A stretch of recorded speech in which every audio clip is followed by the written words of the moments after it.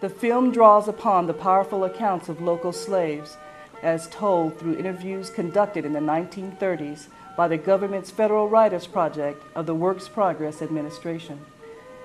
Journalists and writers were hired to record and document the memories of this last generation of African Americans born into slavery.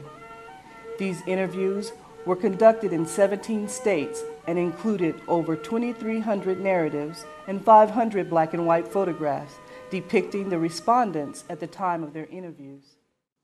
WPA writer Alfred E. Min conducted the interviews for Austin and Travis County in 1937. Min interviewed 45 women and 25 men who shared their recollections of cruel and kind masters, housing conditions, beatings, starvation, and the undaunted hopes of one day being free. Even before the WPA interviews, the former slaves had told and retold their stories each year at the Emancipation Day celebrations held in Austin and Travis County, where they were the guest of honor. But now their words were recorded for posterity.